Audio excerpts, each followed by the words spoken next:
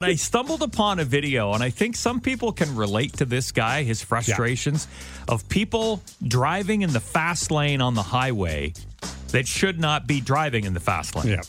Yeah. You see it all the time. Oh, I do. Yes. It drives you nuts, too. Oh, yeah. I can just see it, the expression on your face right now. Yeah, me too.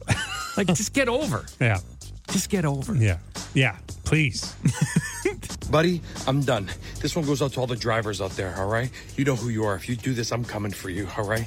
If you're the type of person who's in the left lane, the passing lane, the fast lane, and you are matching the speed of the person in the right lane next to you, I am going to buy a snow plow with a huge blade on it so I can drop the blade down and wipe your ass off the road. You understand? The ones that go like this, the ones that the city has, pass you on to the next one and launch you into the ditch. Even if you see that the guy in the right lane is flying, keep going, baby. Turn this into Fast and the Furious 56 or whatever number we're on.